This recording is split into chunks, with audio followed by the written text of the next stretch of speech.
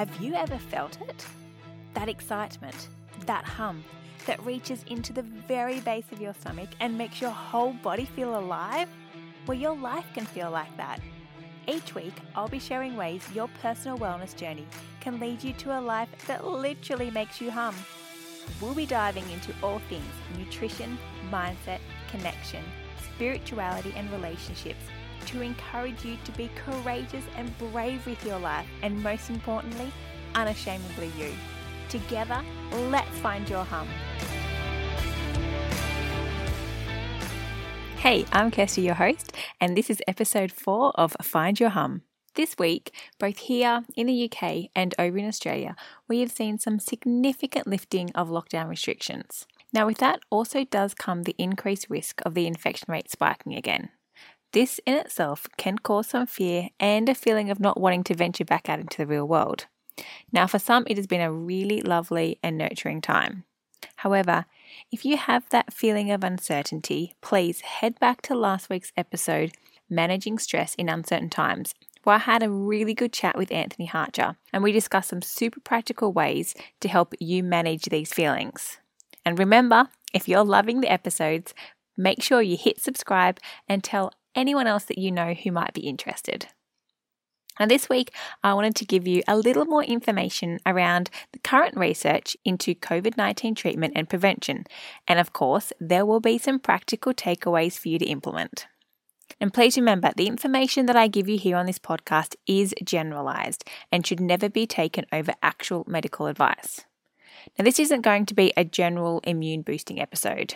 I did do a really good blog on that a couple of months back, and I will link it in the show notes. So you can either click on that or head over to thenourishingway.com.au and just search immune and it will pop up. And considering the current pandemic of COVID-19, where there are no effective preventative or curative medicine available, a healthy immune system is probably the most important weapon against this viral infection. So I really encourage you to check it out. Now, at the time of recording this, there are no suitable vaccines or antivirals available for COVID-19. So what I will be looking at is the research into other possible ways that we can reduce the likelihood of contracting COVID-19, decrease the severity of it, and also shorten the infection time.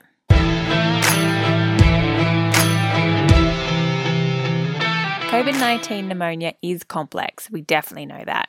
It also has a high morbidity and mortality rate.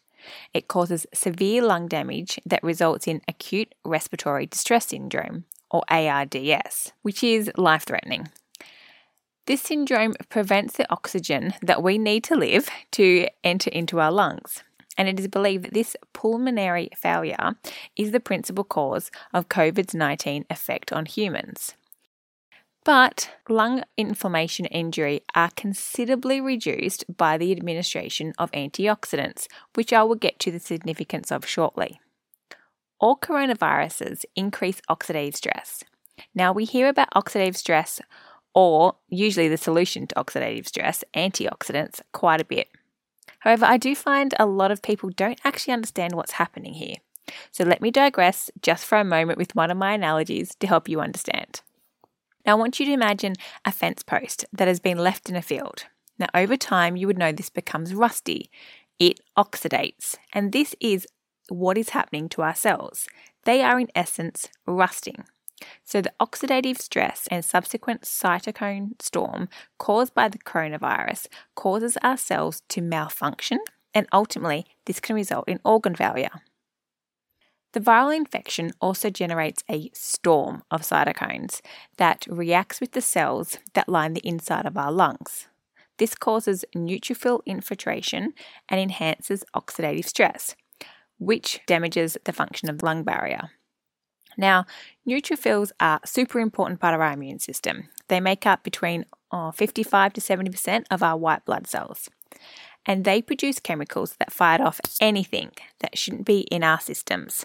And they also amplify inflammation produced by other cells. Now, inflammation is beneficial. It causes heat. And when viruses heat up, they are more likely to die. Where the problem lies in what is known as phagocytosis. This is where neutrophils essentially eat the bacteria or virus that is meant to be in our system. Again, sounds great, I know, and we definitely need it.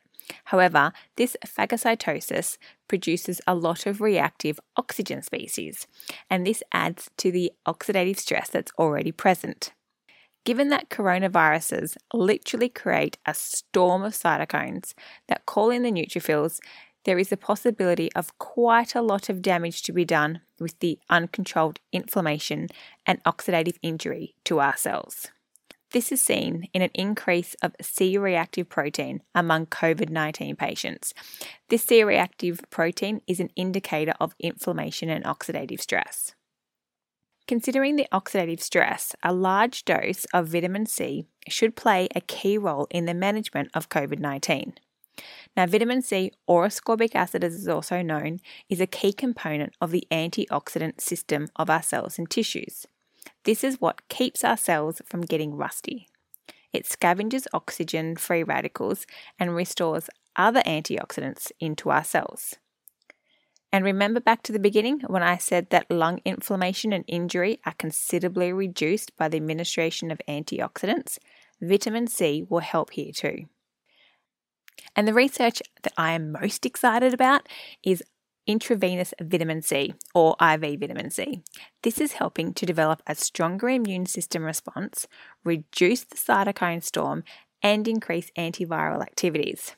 The reduction of the cytokine storm in the late stages of the COVID-19 infection is the most significant application of IV vitamin C. Now, the most important factor here is the intravenous part. Our absorption of vitamin C through our small intestines and into our blood actually reaches a peak point and then starts to decline when we take vitamin C orally. So taking high doses of oral supplementation really is not effective because we don't actually absorb it. In fact, what it does do is usually cause diarrhea. So the amounts required to flood our body could just not be tolerated if we were taking it orally. This absorption problem is bypassed when the vitamin C is administered straight into the blood system, hence the use of IV vitamin C. You can really give high doses and you don't have to worry about it passing straight through the digestive system and out our bottoms. So, back to the wonders of this IV vitamin C. There have been successful trials where large doses of vitamin C have been administered and shown successful results in both viral acute respiratory distress syndrome and influenza. Whilst these have only been individual and small trials, the fact still remains that using IV vitamin C in treating influenza and viral acute respiratory distress syndrome has shown success with full improvement of the lungs, shorter oxygen requirements, and a reduced length of time in ICU. I mean, talk about ticking all the boxes. In another study, it was found that a high dose of vitamin C of 17 grams a day in 47 sepsis ICU cases resulted in a major reduction in death and shortened the ICU stay by up to 44%. I mean, considering that we have the shortage or the problem of potential shortage of ICU beds, I really don't understand why we are not doing this. And then let's also talk about the viral load. That is sort of how much the burden of the virus is on our body. On top of helping the oxidative stress caused by the coronavirus, vitamin C is a well-known antiviral. That is, it helps our body to be able to fight off viruses. In fact, the antiviral activities of ascorbic acid or vitamin C have been known for over 80 years when scientists were doing work on poliomyelitis. This reduced the mortality rates in both children and adults with this condition. So, how can it do it? It's because ascorbic acid can modulate or improve the response and function of the immune system. It's found in many of our white blood cells, and it helps kill off viruses. And even though this can have that oxidative effect on the body that I spoke about before, when vitamin C levels in the body are high, we have enough to respond to this oxidative stress, meaning our cells won't get rusty. So why are we not doing this? Now, there has been some contention regarding the use of high-dose IV vitamin C and those with pre-existing renal conditions and hemochromatosis. That's where iron levels are high. And it is advised not to have this treatment because it could accelerate renal failure, and vitamin C is known to aid the absorption of iron, which we don't want to do in hemochromatosis. But outside of these conditions, it is found to be safe for the majority of people, and most importantly, effective. Yet there are those in the medical world that are blocking it. Again, I'm never on here to bash the medical system. In cases of severe COVID-19, we really need them. But what gets me really riled up is why do they never consider non-medical treatment until it has been tested to the extreme? Same applies to the viral application. Despite vitamin C's beneficial effects in viral infections, it is not used because no solid clinical data exists. Now, I really do understand the importance of trials and tests. My very logical Virgo brain likes to know how things work. I also have a 1 in my human design profile, which means I will investigate the shit out of something because I want to know how it works.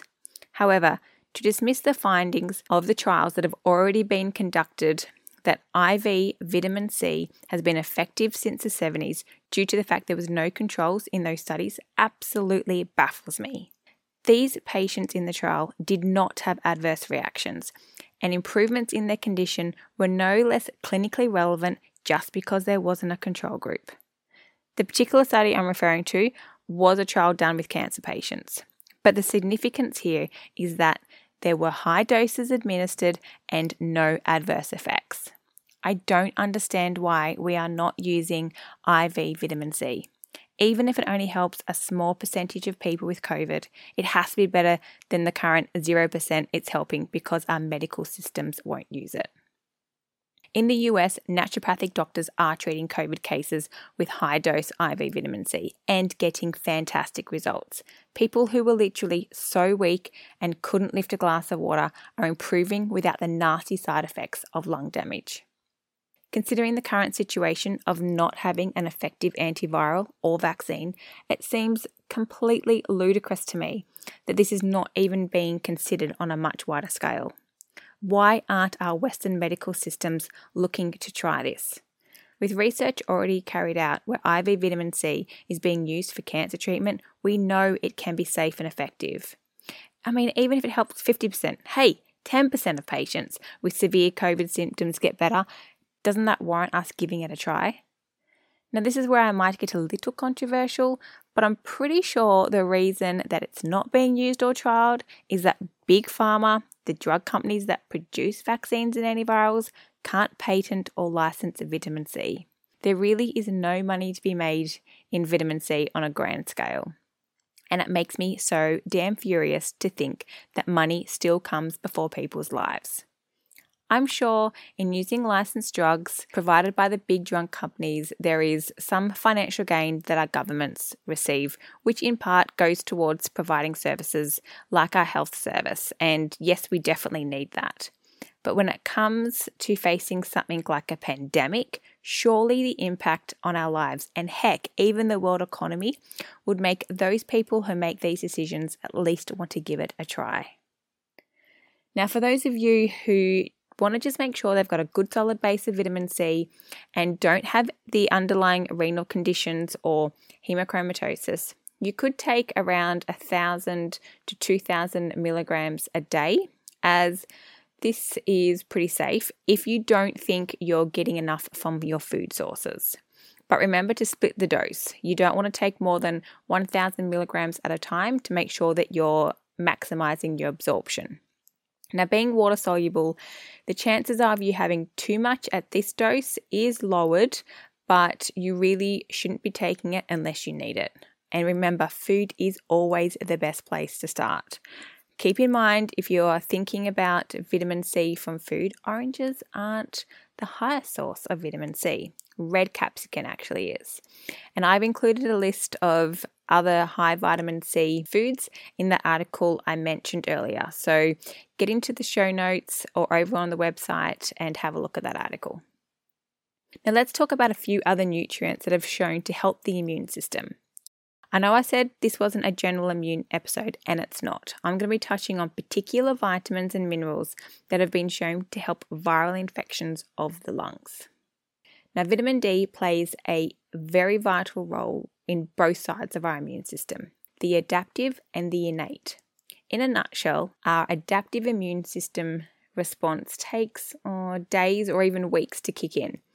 It's the part of our immune response that will produce antibodies to make sure we have better defenses next time a virus arrives. The innate immune response is that instant response where our white blood cells, like our neutrophils, mount an attack. Vitamin D is also key in the immune system being able to stop the inflammatory response once the attack is over. Now, there is a link between vitamin D deficiency and the increased chances of being infected by an acute viral respiratory infection.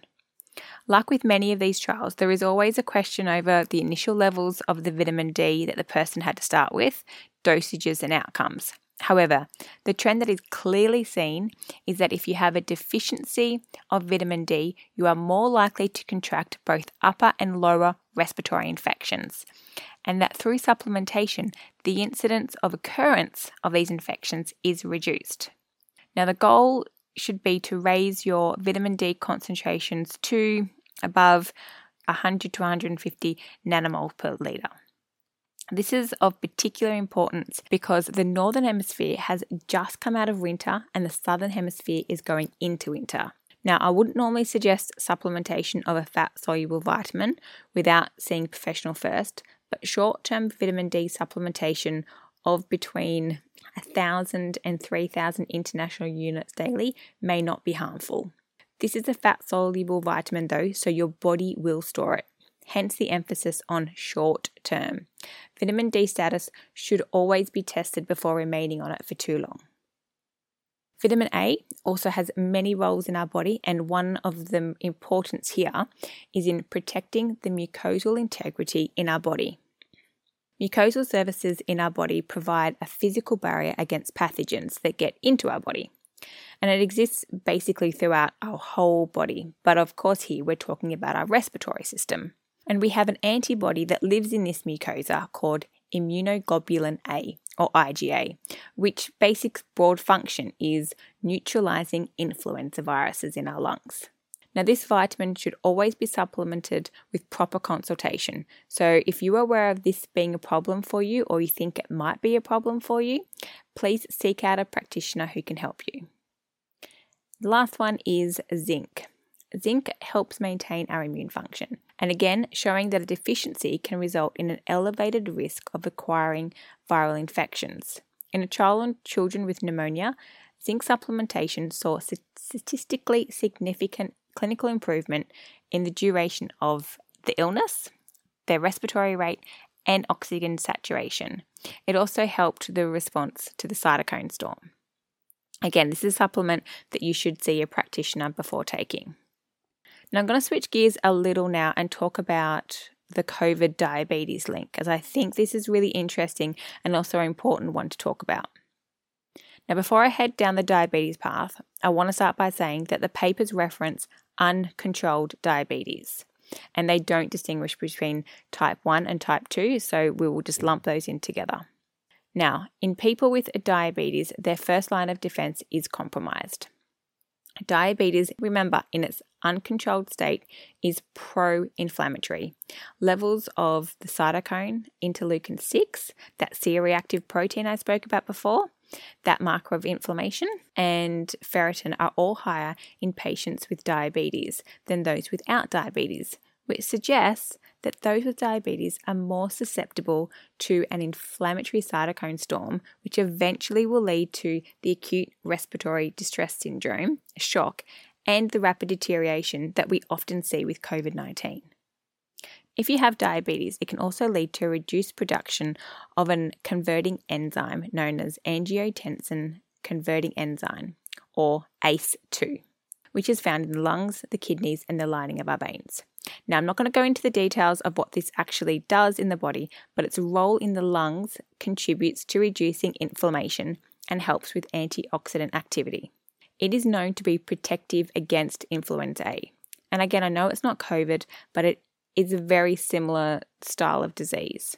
And this could explain as to why those with diabetes have an increased incidence of severe lung injury and the acute respiratory distress syndrome when they contract COVID-19. They just don't have enough of this enzyme to help their body fight it. Coupled with that is it is often the compounding role of drugs that diabetic people take to protect their urinary system. This can actually increase the expression of ACE2, which I know sounds great because of what I've just said, but the COVID virus actually uses ACE2 as a mean to enter the pneumocytes, which allow increased entry of the virus into our lungs and encourages the virus to replicate. Now, once the virus is in there, ACE2 is actually then downregulated and stops it from protecting it against the lung disease. So you're getting a definite double whammy here. There's also an interesting two-way relationship with COVID and diabetes. Not only does having diabetes leave people more compromised to getting COVID, COVID can actually worsen diabetes through beta cell damage in the pancreas. This is particularly important for those with type 2 diabetes who still have a functioning pancreas. This is because ACE2 can also be found in the pancreas. And also, the cytokine storm produced by COVID can further increase insulin resistance. So it's super important to ensure good glycemic control.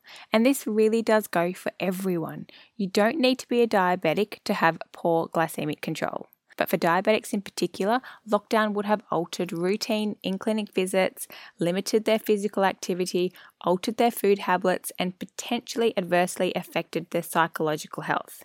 Diabetics need to be extra cautious and ensure strict social distancing, proper hand hygiene, and good glycemic control amid the ongoing pandemic. And just to finish up, I'm going to give you a few general recommendations for maintaining your health. Now, infections of any kind increase your body's demand for nutrients. It is well recognized that nutrition is a crucial factor in keeping our immune system strong and responsive. Even borderline deficiencies in one micronutrient may impair your body's immune response. So, to keep up in your nutritional status, eat your veggies. I know I say it all the time, but it's so important. Hit at least that 5 a day and go for color, go for variety, pick something new all the time. Follow a balanced diet.